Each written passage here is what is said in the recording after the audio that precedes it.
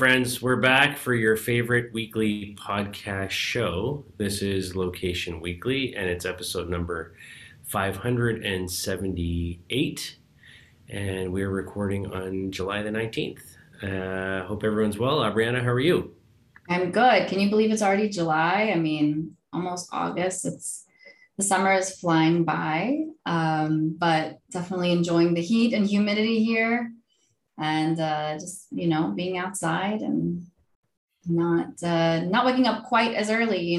With the kids not in school and still working from home. So I'm good. How are you doing? I'm pretty good. It's like you said, it's hot, it's humid, it's sticky up here in Toronto. We're like high 90s every day right now. Very little rain. But yeah, it's good. And funny you say like, we're already like, past the middle of July and I start getting worried when the kids haven't been out that long and I'm already seeing the ads for back to school on TV. So that's, that seems too quick for me, but anyhow. And Yeah, for then, sure. oh, yeah, did you watch did you take in any of the home run derby or the all-star festivities that are going on?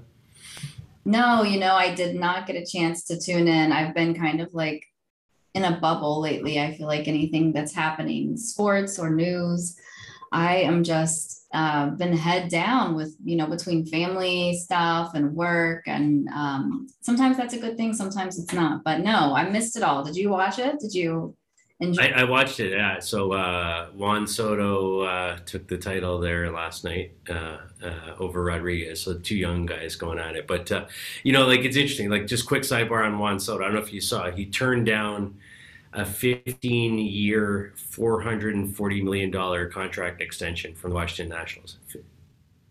15 years, 440 million. Said no.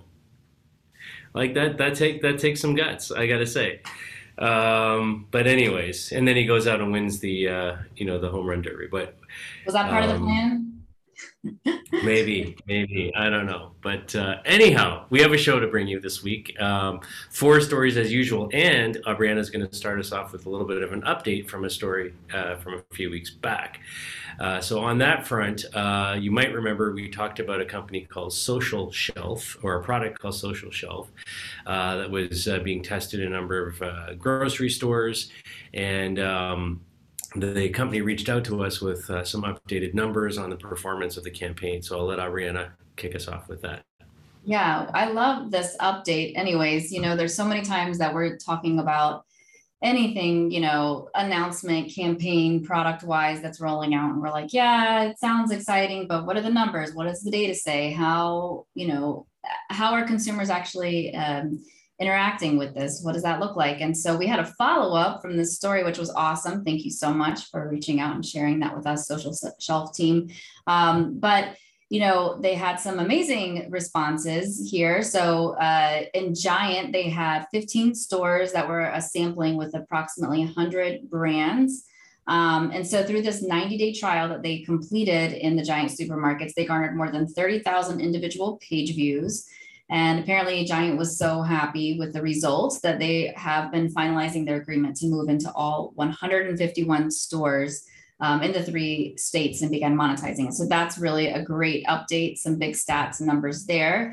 And in a New Jersey wine and liquor chain called Bourbon Street Wine and Spirits, they had nearly 200 brands, 9 stores during that 90-day trial, that POC, and they had more than 25,000 unique page views. I think that's great. You think of probably like recipes or wine pairings, I'm sure there's a lot that they could do there. And then in Harris Teeter, another supermarket in the Southeast, they had 14 sample stores in that Charlotte market, 100 brands, and gained nearly 2,000 views in the first few days. This was when they had shared that. It was just, they were just kicking it off. So getting started, they're working with nearly 500 brands to date. And Harris Teeter is probably looking to finalize the test and monetize starting in the fourth quarter. So great update from the Social Shelf team. And it's good to see that, what their product sets out to do, it's really working and consumers are really engaging in that environment. So super cool stuff. Yeah, I think it's great, and I think that that kind of engagement and number of page views that they're driving. I think the brands. If I'm a brand, I'm super happy with that. If I'm the retailer, that's trying to have that brand product on my shelves, and being able to show that I can drive engagement through this type of tech.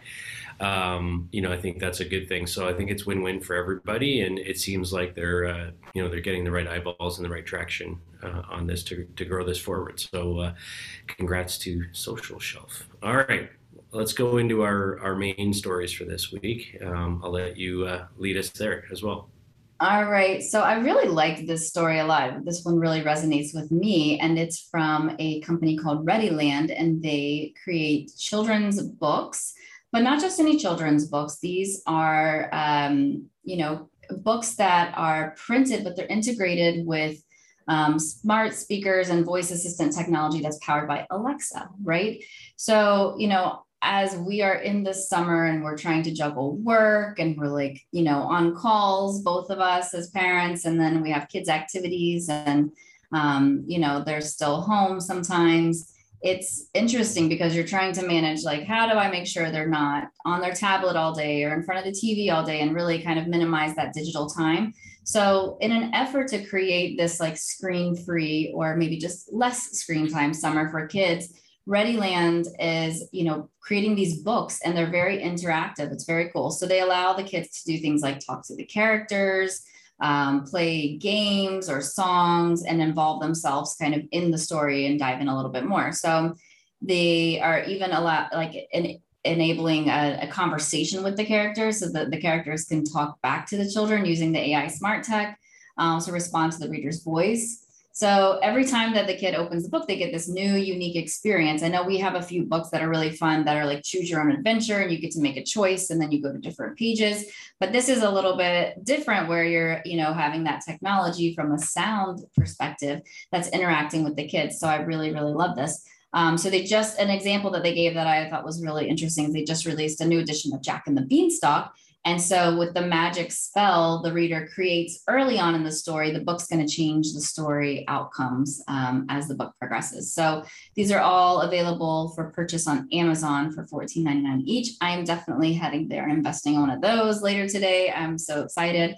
But I think this is really cool. It's simple. It's not anything crazy, but my kids are interacting with Alexa all the time to play this song or ask questions or when they're curious about random things about like volcanoes that I just don't know the answer to, that's where they head as a source of information. So because they're already used to interacting there, this is like kind of a seamless transition. So getting them more involved with books and reading, especially as I have, a rising kindergartner. She's like, I don't really know how to read that good. So this is something that maybe is a little more interactive and intuitive and can work with, different age groups. So I love it. Yeah, I think this is fantastic, and I mean, obviously, there's a reason I gave you this story, right? Because you've got those girls, in the age group that this is perfect for. It makes sense, right? And I think it's, if I think back to when my kids were young and reading these types of books, or sitting there reading them to them, I think having a way for these things to be interactive and the sounds and sound effects and encouraging them to sort of interact with the characters or understand the characters or identify with the characters in different ways, I think makes a ton of sense. So I really like this. I think it's funny because I was having a conversation with my son yesterday, and he was asking, about, getting a book on Audible, which we have an Audible account, and and it's obviously, it's a full-on novel, and what teenagers read these days, sci-fi and whatnot. But I think even that kind of stuff could be interesting in an interactive, format, right? In some way, and it kind of, the other thought that kind of ran through my head as you were talking was, at least up here in Toronto where I am, you've got, some of the newer movie theaters now have this, the full on, effects, right? Where you're sitting in the seat and, the seat is, moving and shaking, and you get the full sound effects and motion effects and even smell now they're trying to incorporate into like sense into things. So like, you're watching Top Gun Maverick and your like chair is like, shaking with with the plane, like, stuff like that. But it's like if you can do the same kind of thing with audio and books and kind of bring that experience to life for them, it resonates a lot more, right? That sensory experience. So I really like it. I think it's great, and I'm excited to hear what your girls think about this as they get to play around with it. So We'll follow up with that then. yeah. All right. On to our second story now. So we're going to jump over to Peru with a very interesting, cool campaign that was put together by a retailer there called Oechsle, I think is how you say it. I'm not sure exactly, but it's Oechsle. And this is a fashion retailer based in Peru. And one of the things that they were seeing kind of coming out of COVID is a lot of the live theater performances and venues, obviously struggled, during COVID. And now that things are back, many of them are still not at full capacity. Either not selling tickets for full capacity or just people haven't returned in full capacity in some way. So together with their ad agency, Fahrenheit DDB, they came up with a pretty cool campaign, which is they basically went to these theaters and they bought up all of the empty seats, like to fill the theater, and then in the empty seats they put mannequins into the seats dressed in their different fashion and clothing that they sell. And then on each of these mannequins, there's a QR code, a shoppable QR code that the audience members who are there can scan, on the mannequins, on the different clothing items, and then buy from there directly. And it kind of served two purposes. So the one hand, the theater themselves are struggling, in many cases struggling to survive. The people working there, the actors, the performers, the ticket sellers, are struggling as well, because unless it's full, they're not they're not really making money. And so these guys walk in and they just buy up all that inventory, giving them a full theater essentially worth of ticket sales, and at the same time they're finding a different way to drive their product into the minds and the wallets of the people who are sitting there, which I think is super interesting. And they said that previously they would buy sort of an ad placement in the program or something like that, of the show, like the actual bulletin, the program. And they said this is way more interactive. This is way more engaging and tactile, than just having an ad in the program guide. And it gave them something that that people can interact and actually shop directly, from the QR codes on these mannequins. So I think it's pretty cool, and very creative. So good on Oechsle and Fahrenheit DDB. Any thoughts on this? No, I think it's super fun. Fun fact, I just did some quick research. So it was founded by a German immigrant. It's actually pronounced Excel. Okay. My bad. I mean, I would have gone with Oechsle too. I was like, I don't know. That's not even a, close to a Spanish word or pronunciation. So that's why it is spelled kind of odd. But yes, I think this is great. Like having those interactive experiences, maybe you have downtime or maybe you're not interested in what's happening because you're there with a significant other or a friend who dragged you there to the show and you were going to be shopping mannequins in between. Or like during intermission or whatever it might be. So I think that it is fun, and I like that it is interactive and they're making good use of it. Again, like you mentioned, looking at a piece of paper or a program and kind of shopping through that is a little antiquated. So having something that's visibly right in front of you kind of as part of the show is a pretty cool experience. Yeah. But finding that sometimes is hard. And this next story is about search, which I think is simple yet very helpful and great for consumers. So Simon Property Group, think of Simon Malls, all of the different property groups that I know there's several here in New York. We had them in the Southeast as well, in Atlanta and all over. But they have launched Simon Search. And this is a search platform that's designed to give us as shoppers the ability to find out what's in stock and across obviously participating retailers and within the Simon property. So this is going to be available through the Simon app, property websites, and then interactive directories that are on property as well. So some of the participating retailers so far are Aeropostale, Urban Outfitters, Anthropologie, Gap, Athleta, Banana Republic, Old Navy, that whole crew, J. Crew, and JCPenney. So I think this is really helpful. Nothing worse than seeing something like online in a store, you go in there, they don't have it, or it says they have it and they don't. I think that you're usually, when we go into a store these days, we are, sometimes we're browsing, but a lot of times we're looking for something very specific. So knowing what's there and what's in stock before you head over there, I think is, so helpful. Again, simple story. They are planning for a broader rollout later this year as they're starting testing right now in 25 Simon retail centers across the U.S. I'm excited about this. This should be the norm. This should be the standard in today's day and age. There's nothing more frustrating than getting somewhere and they just don't have what you need. So simple solution for, a problem that probably many of us have encountered. Yeah, I think it is simple, and I think it's great. I think it's important. As you said, most of the time we're going in for a specific item in these malls, in these stores, and I think the one thing I like about this is that it's available across the Simon mobile app, across their websites for the different malls.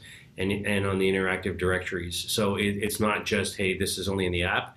They've made sure that the capability to search here is across all the different sort of channels that they have that give you access to the stores that are in those properties. I think the other thing that that I'm thinking about as you were kind of sharing this story is, recently we've covered a few other stories about malls that are starting to get into the business of live streaming and kind of bringing the mall, if you will, to the consumer at home. And so, I'm wondering, if you're seeing a Gap store from a Simon Mall, being broadcast, essentially into your home on your browser while you're sitting at your computer at home, having the search capability tied into that to not just like, hey, we're showing you what's going on in the mall right now, in this particular store or this group of stores, but to have the real-time inventory data tied into that, I think would be interesting. So yeah, I like it. I think it's simple. They're testing it at 29 of their retail centers, their malls across the US right now, and looking to go bigger. And I think this makes a ton of sense. I've always been a big proponent of any kind of real-time inventory data that you can make available and surface to the end consumer. Obviously there's been other apps in the past that have tried to do that. But I think this, as a property group, as an owner of retail centers and shopping malls, I think they're well positioned to offer this type of thing. So I like it. Okay, on to our final story. Now, this is an interesting one for me. We're going to talk about a company called Geo Broadcast Solutions. Now, Geo Broadcast is a company that's been a part of the LBMA family for a number of years now, based in the Chicago area. And they're in the radio business. And when I talk about radio, I'm talking about terrestrial radio, not streaming.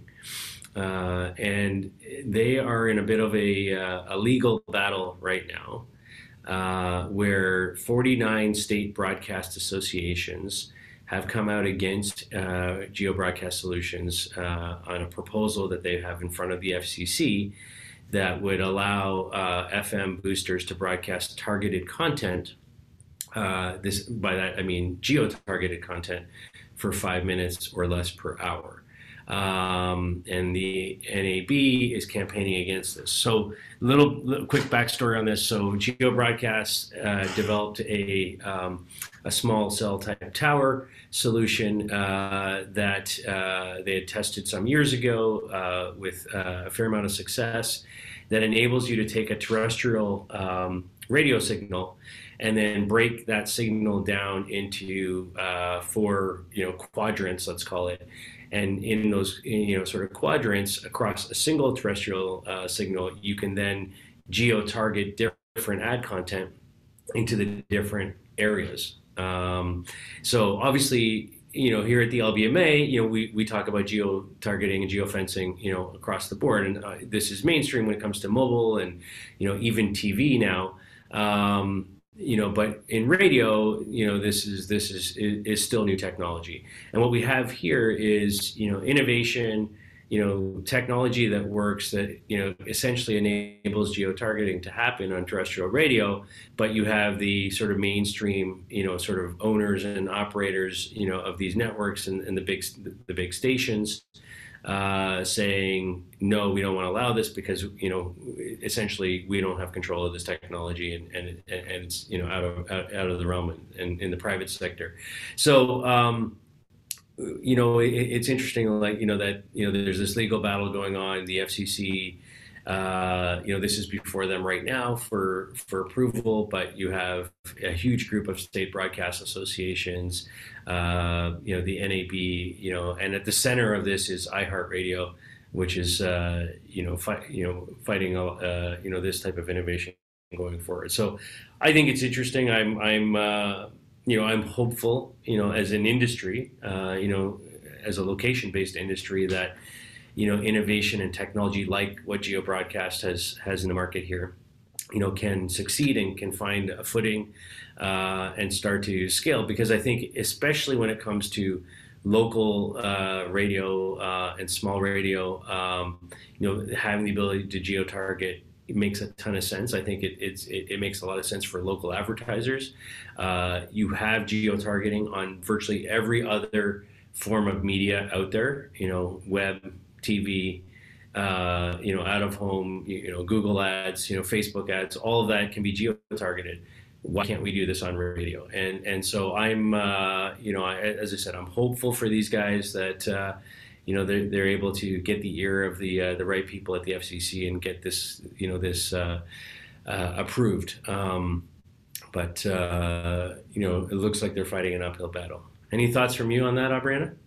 Yeah, I mean, it all comes down to money, right? This is a money play, Yeah. and it's actually absurd. As you mentioned, the fact that this is available on all other digital medias, that we can geo-target, and we do as an industry. I think that's valuable to both the advertisers and the consumers. I think about the radio stations I listen to here being just outside of the city, and maybe where I go and the information that I receive and the advertising that I receive should be different and should be tailored to me versus someone who lives just in Manhattan, right? Because their interests and where they're willing to go is going to be very different than where I'm willing to go on a day-to-day basis.